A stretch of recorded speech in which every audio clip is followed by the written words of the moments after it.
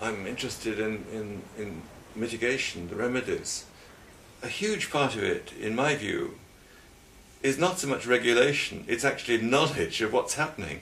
And people do not know what is happening.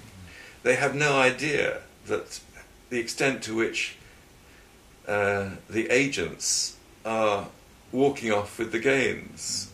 Over 50% of the revenue of an investment bank goes to bonuses to the staff.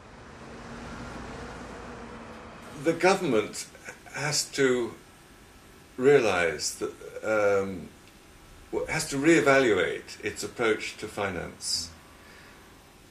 I mean, we've had a situation over the last 10, 20 years where academics have endorsed the finance sector, practitioners have enjoyed it, and governments have encouraged it because it pays taxes and they compete to have the largest finance sector. They have to unthink all their ideas about finance. In a competitive industry, profits suggest that firms are doing something useful and they're doing it well. And so if you have competition and you have high profits, that seems to be an indicator that the capital is being used well, the society is benefiting. But unfortunately, it doesn't apply in finance. If you've got an industry which makes suitcases or toothbrushes, the size of the industry is defined in terms of the output of that industry. There's no such limit to the output of the finance sector. My concern is that we'll save the banking system, but sow the seeds for the next even greater bubble and collapse, because interest rates will be dropped to low levels to stimulate the economy. There will be some additional regulation introduced, but the fundamental problems will remain. And that is what I want to address. And in terms of mitigation, I think there are a number of actually really quite simple things that could be done. The first is that people have forgotten the importance of dividends. You invest in shares, or you used to invest in shares, to receive the dividend flow. Be very careful and really avoid, in my view, leverage or as indulged in by the hedge funds. I would move out the period over which performance is assessed from 1 year, which it typically is now, to more like 3 years. Bubbles don't usually last in share prices, or indeed in commercial strategies. Bubbles don't last more than 3 years. My ambition is to sort of qualify theory and change practice. Yeah. Well, I started off in university. Yeah. Actually, I didn't. I started off failing all my A-levels and going to stockbroking. I absolutely loved it. I was so happy, and in those days there's very little research done, so I did a lot of research in stockbroking, into shares, and in the early days of investment analysis, and it was fascinating.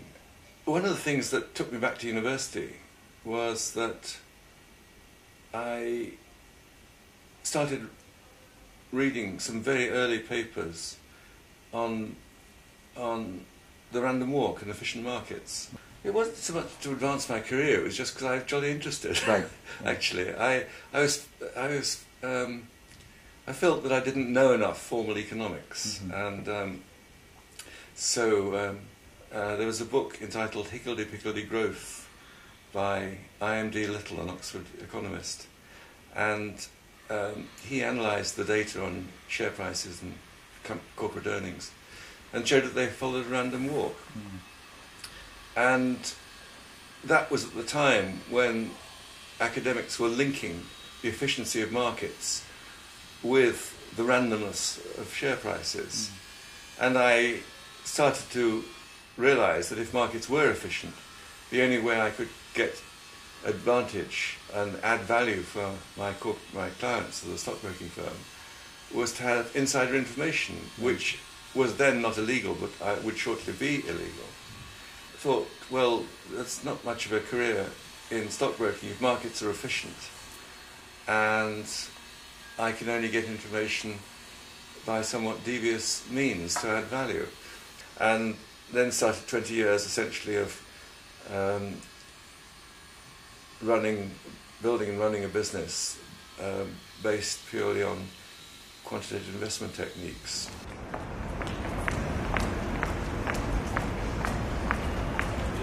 I realized over the last few years that there was a branch of finance which was looking at the agency problem.